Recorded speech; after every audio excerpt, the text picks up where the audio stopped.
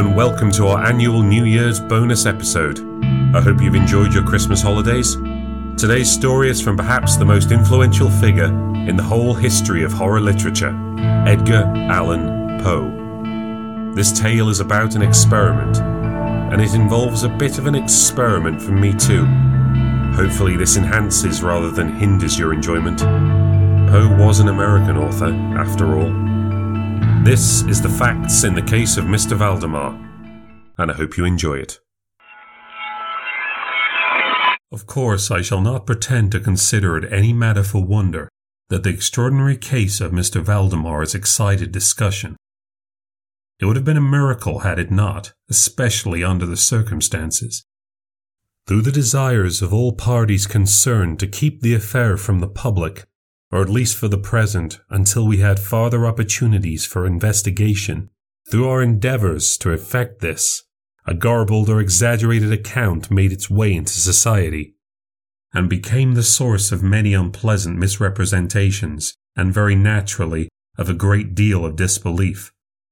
It is now rendered necessary that I give the facts as far as I comprehend them. They are succinctly these. My attention for the last 3 years had been repeatedly drawn to the subject of mesmerism, and about 9 months ago it occurred to me quite suddenly that in the series of experiments made hitherto there had been a very remarkable and most unaccountable omission. No person had as yet been mesmerized in articula mortis. It remained to be seen, first, whether, in such condition, there existed in the patient any susceptibility to the magnetic influence. Secondly, whether, if any existed, it was impaired or increased by the condition. Thirdly, to what extent, or for how long a period, the encroachments of death might be arrested by the process. There were other points to be ascertained, but these most excited my curiosity, the last in especial, from the immensely important character of its consequences. In looking around me for some subject by whose means I might test these particulars, I was brought to think of my friend, Mr. Ernest Valdemar, the well-known compiler of the Bibliotheca Forensica and author under the nom de plume of Issachar Marx, of the Polish versions of Wallenstein and Gargantua.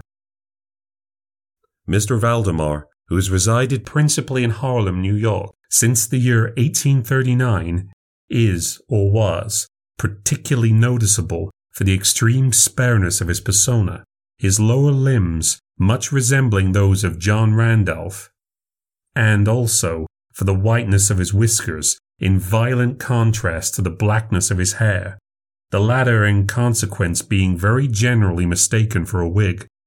His temperament was markedly nervous and rendered him a good subject for mesmeric experiment. On 2 or 3 occasions I had put him into sleep with little difficulty, but was disappointed in other results which his peculiar constitution had naturally led me to anticipate. His will was at no period positively or thoroughly under my control, and in regard to clairvoyance, I could accomplish with him nothing to be relied upon. I always attributed my failure at these points to the disordered state of his health. For some months previous to my becoming acquainted with him, his physicians had declared him in a confirmed phthisis. It was his custom indeed to speak calmly of his approaching dissolution, as of a matter neither to be avoided nor regretted.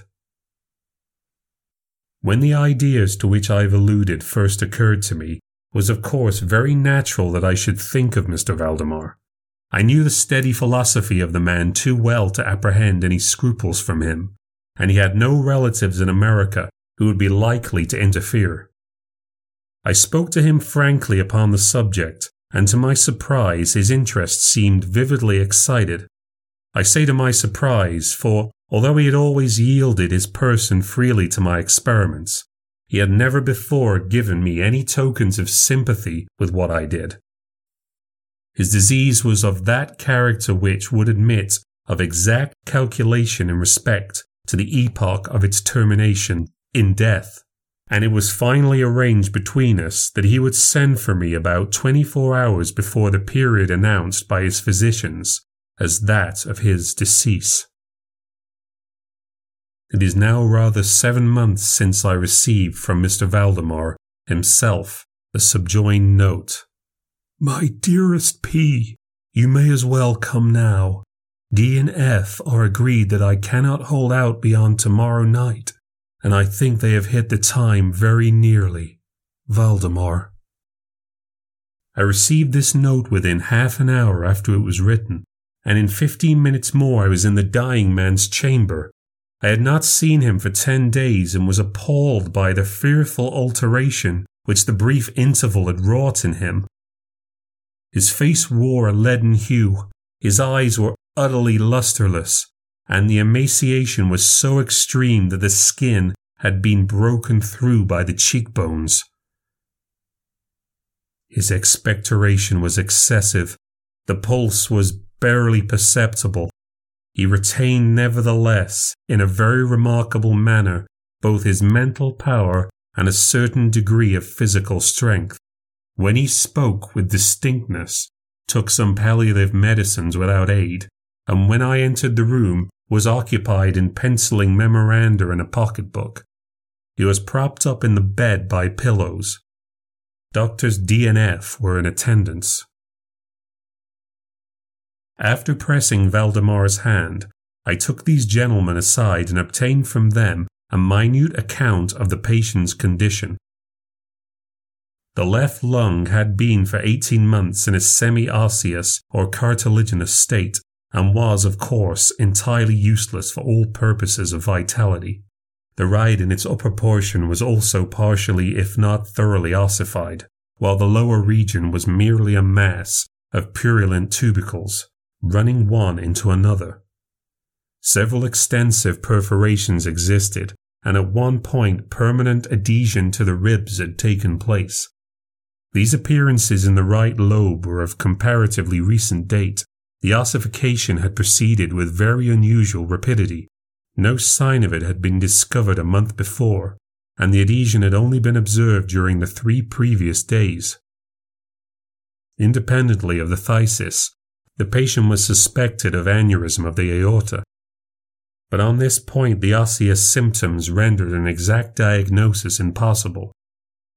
It was the opinion of both physicians that Mr. Valdemar would die about midnight on the morrow, Sunday. It was then 7 o'clock on the Saturday evening. On quitting the invalid's bedside to hold a conversation with myself, Doctors D and F had bidden him a final farewell. It had not been their intention to return, but, at my request, they agreed to look in upon the patient at about 10 the next night. When they had gone, I spoke freely with Mr. Valdemar on the subject of his approaching dissolution, as well as, more particularly, of the experiment proposed. He still professed himself quite willing and even anxious to have it made, and urged me to commence it at once. A male and a female nurse were in attendance, but I did not feel myself altogether at liberty to engage in a task of this character with no reliable witnesses than these people, in case of a sudden accident might prove. I therefore postponed operations until about 8 the next night, when the arrival of a medical student, with whom I had some acquaintance, Mr. Theodore L., relieved me from further embarrassment. It had been my design originally to wait for the physicians, but I was induced to proceed first by the urgent entreaties of Mr. Valdemar, and secondly by my conviction that I had not a moment to lose, as he was evidently sinking fast. Mr. L. was so kind as to accede to my desire that he would take notes of all that occurred, and it is from his memoranda that what I now have to relate is, for the most part, either condensed or copied verbatim. It wanted of 5 minutes to 8 when, taking the patient's hand, I begged him to state as distinctly as he could to Mr. L. whether he, Mr. Valdemar, was entirely willing that I should make the experiment of mesmerizing him in his then condition. He replied feebly, yet quite audibly, "Yes, I wish to be mesmerized," adding immediately afterwards, "I fear you have deferred it too long." While he spoke thus, I commenced the passes which I had already found most effectual in subduing him. He was evidently influenced with the first lateral stroke of my hand across his forehead, but although I exerted all my powers, no farther perceptible effect was induced until some minutes after 10 o'clock, when Doctors P&F called, according to appointment. I explained to them in a few words what I designed, and as they opposed no objection, saying that the patient was already in the death agony, I proceeded without hesitation, exchanging, however, the lateral passes for downward ones, and directing my gaze entirely into the right eye of the sufferer. By this time his pulse was imperceptible, and his breathing was stertorous and at intervals of half a minute. This condition was nearly unaltered for a quarter of an hour. At the expiration of this period, however, a natural, although a very deep sigh escaped the bosom of the dying man, and the stertorous breathing ceased. That is to say, its stertorousness was no longer apparent. The intervals were undiminished. The patient's extremities were of an icy coldness. At 5 minutes before 11, I perceived unequivocal signs of the mesmeric influence. The glassy roll of the eye was changed for that expression of uneasy inward examination which is never seen except in cases of sleepwalking, and which it is quite impossible to mistake. With a few rapid lateral passes, I made the lids quiver, as in incipient sleep, and with a few more I closed them altogether. I was not satisfied, however, with this, but continued the manipulations vigorously, and with the fullest exertion of the will, until I had completely stiffened the limbs of the slumberer. After placing them in a seemingly easy position, the legs were at full length, the arms were nearly so, and reposed on the bed at a moderate distance from the loins. The head was very slightly elevated. When I had accomplished this, it was fully midnight, and I requested the gentlemen present to examine Mr. Valdemar's condition. After a few experiments, they admitted him to be in an unusually perfect state of mesmeric trance. The curiosity of both physicians was greatly excited. Dr. D resolved at once to remain with the patient all night, while Dr. F took leave with a promise to return by daybreak. Mr. L and the nurses remained. We left Mr. Valdemar entirely undisturbed until about 3 o'clock in the morning, when I approached him and found him in precisely the same condition as when Dr. F went away. That is to say, he lay in the same position. The pulse was imperceptible, the breathing was gentle, scarcely noticeable, unless through the application of a mirror to the lips. The eyes were closed naturally, and the limbs were as rigid and cold as marble. Still, the general appearance was certainly not that of death. As I approached Mr. Valdemar, I made a kind of half effort to influence his right arm into pursuit of my own, as I passed the latter gently to and fro above his person. In such experiments with this patient, I had never perfectly succeeded before, and assuredly I had little thought of succeeding now. But, to my astonishment, his arm very readily, although feebly, followed every direction I assigned it with mine. I determined to hazard a few words of conversation. "Mr. Valdemar," I said, "are you asleep?" He made no answer, but I perceived a tremor about the lips, and was thus induced to repeat the question again and again. At its third repetition, his whole frame was agitated by a very slight shivering. The eyelids unclosed themselves so far as to display a white line of a ball. The lips moved sluggishly, and from between them, in a barely audible whisper, issued the words, "Yes, asleep now. Do not wake me. Let me die so." I here let the limbs and found them as rigid as ever. The right arm, as before, objected the direction of my hand. I questioned the sleep-waker again. "Do you still feel pain in the breast, Mr. Valdemar?" The answer now was immediate, but even less audible than before. "No pain. I am dying." I did not think it advisable to disturb him further just then, and nothing more was said or done until the arrival of Dr. F., who came a little before sunrise and expressed unbounded astonishment at finding the patient still alive. After feeling the pulse and applying a mirror to the lips, he requested me to speak to the sleep-waker. I did so, saying, "Mr. Valdemar, do you still sleep?" As before, some minutes elapsed before a reply was made, and during the interval the dying man seemed to be collecting his energies to speak. At my fourth repetition of the question, he said very faintly, almost inaudibly, "Yes, still asleep. Dying. Dying." It was now the opinion, or rather the wish, of the physicians that Mr. Valdemar should be suffered to remain undisturbed in his present, apparently tranquil condition until death should supervene. And this, it was generally agreed, must now take place within a few minutes. I concluded, however, to speak to him once more, and merely repeated my previous question. When I spoke, there came a marked change over the countenance of the sleep-waker. The eyes rolled themselves slowly open, the pupils disappeared upwardly.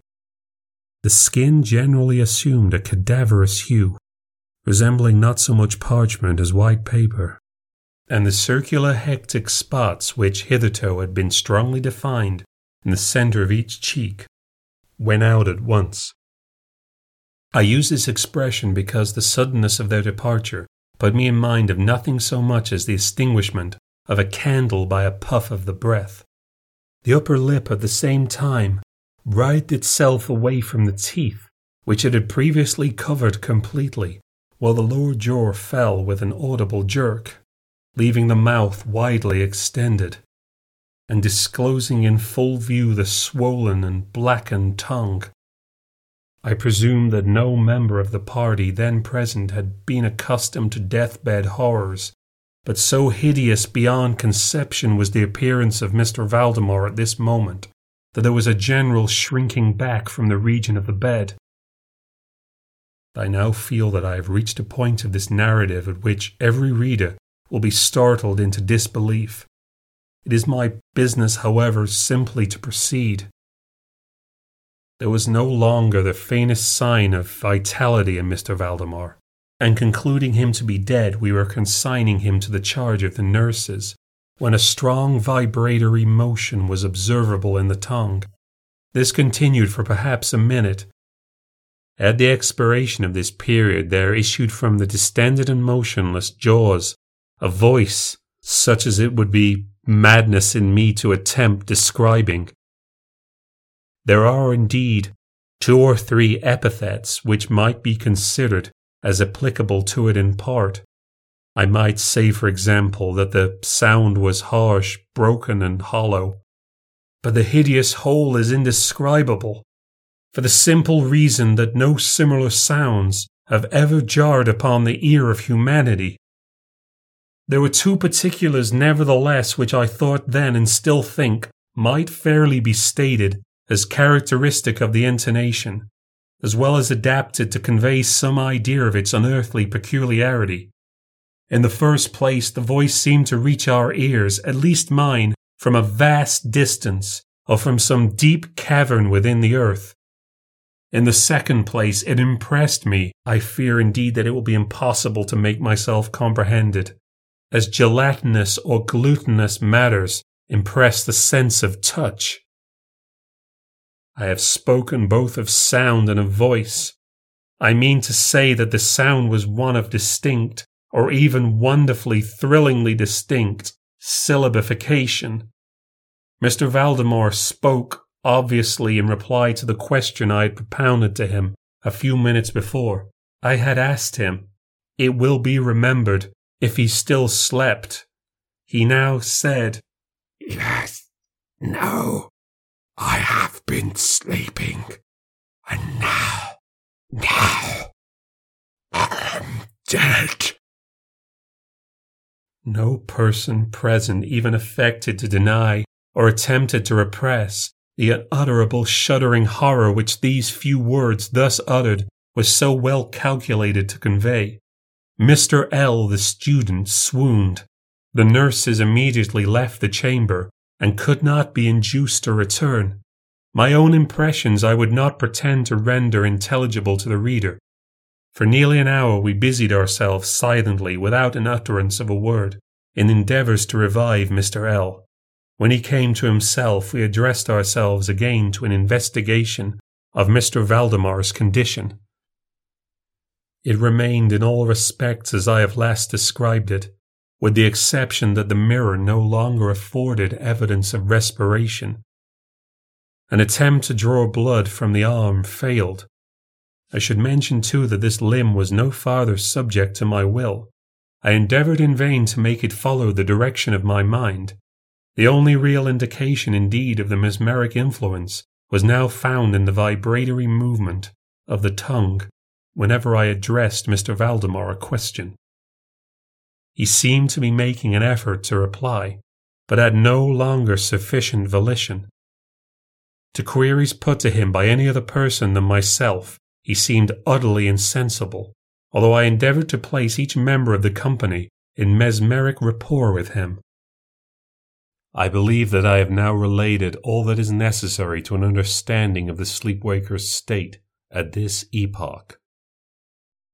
Other nurses were procured, and at 10 o'clock I left the house in the company of the two physicians and Mr. L. In the afternoon we all called again to see the patient. His condition remained precisely the same. We had now some discussion as to the propriety and feasibility of awakening him, but we had little difficulty in agreeing that no good purpose would be served by so doing. It was evident that so far death, or what is usually termed death, had been arrested by the mesmeric process, or what is usually termed death, had been arrested by the mesmeric process. It seemed clear to us all that to awaken Mr. Valdemar would be merely to ensure his instant, or at least his speedy, dissolution. From this period until the close of last week, an interval of nearly 7 months, we continued to make daily calls at Mr. Valdemar's house, accompanied now and then by medical and other friends. All this time the sleep-awaker remained, exactly as I have last described him. The nurse's attentions were continual. It was on Friday last that we finally resolved to make the experiment of awakening or attempting to awaken him. And it is the perhaps unfortunate result of this latter experiment which has given rise to so much discussion in private circles, to so much of what I cannot help thinking unwarranted popular feeling.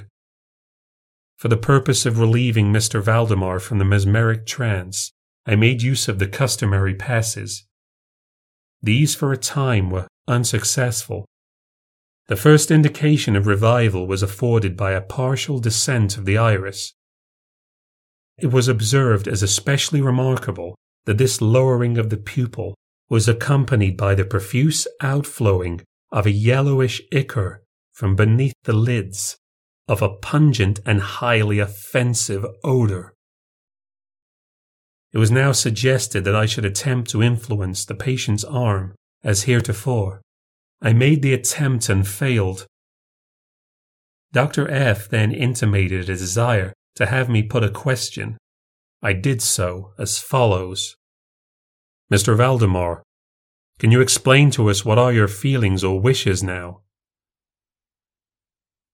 There was an instant return of the hectic circles on the cheeks. The tongue quivered, or rather rolled violently in the mouth, although the jaws and lips remained rigid as before.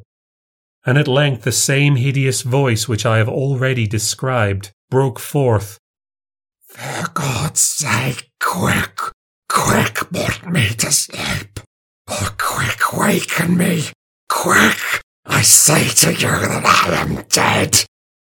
I was thoroughly unnerved, and for an instant remained undecided what to do.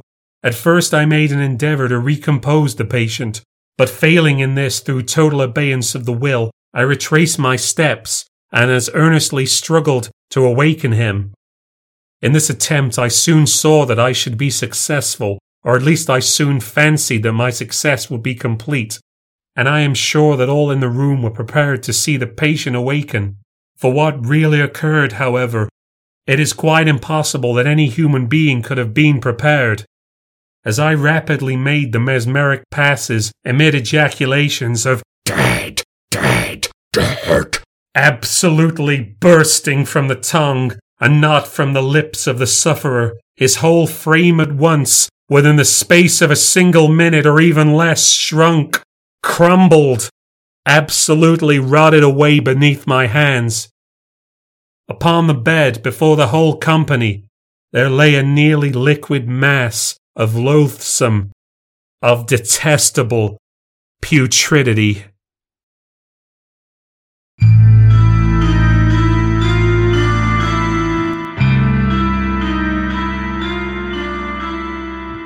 Thank you for listening to the New Ghost Stories podcast.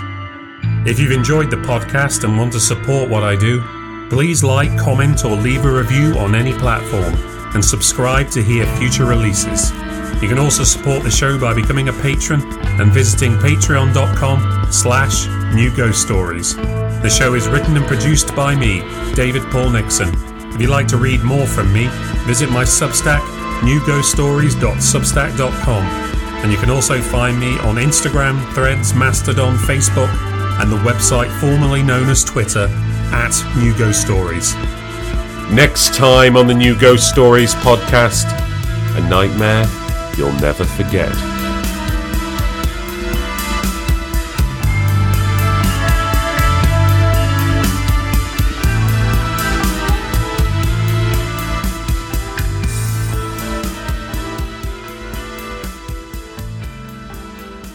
I say to you that I am dead. I was thoroughly unnerved.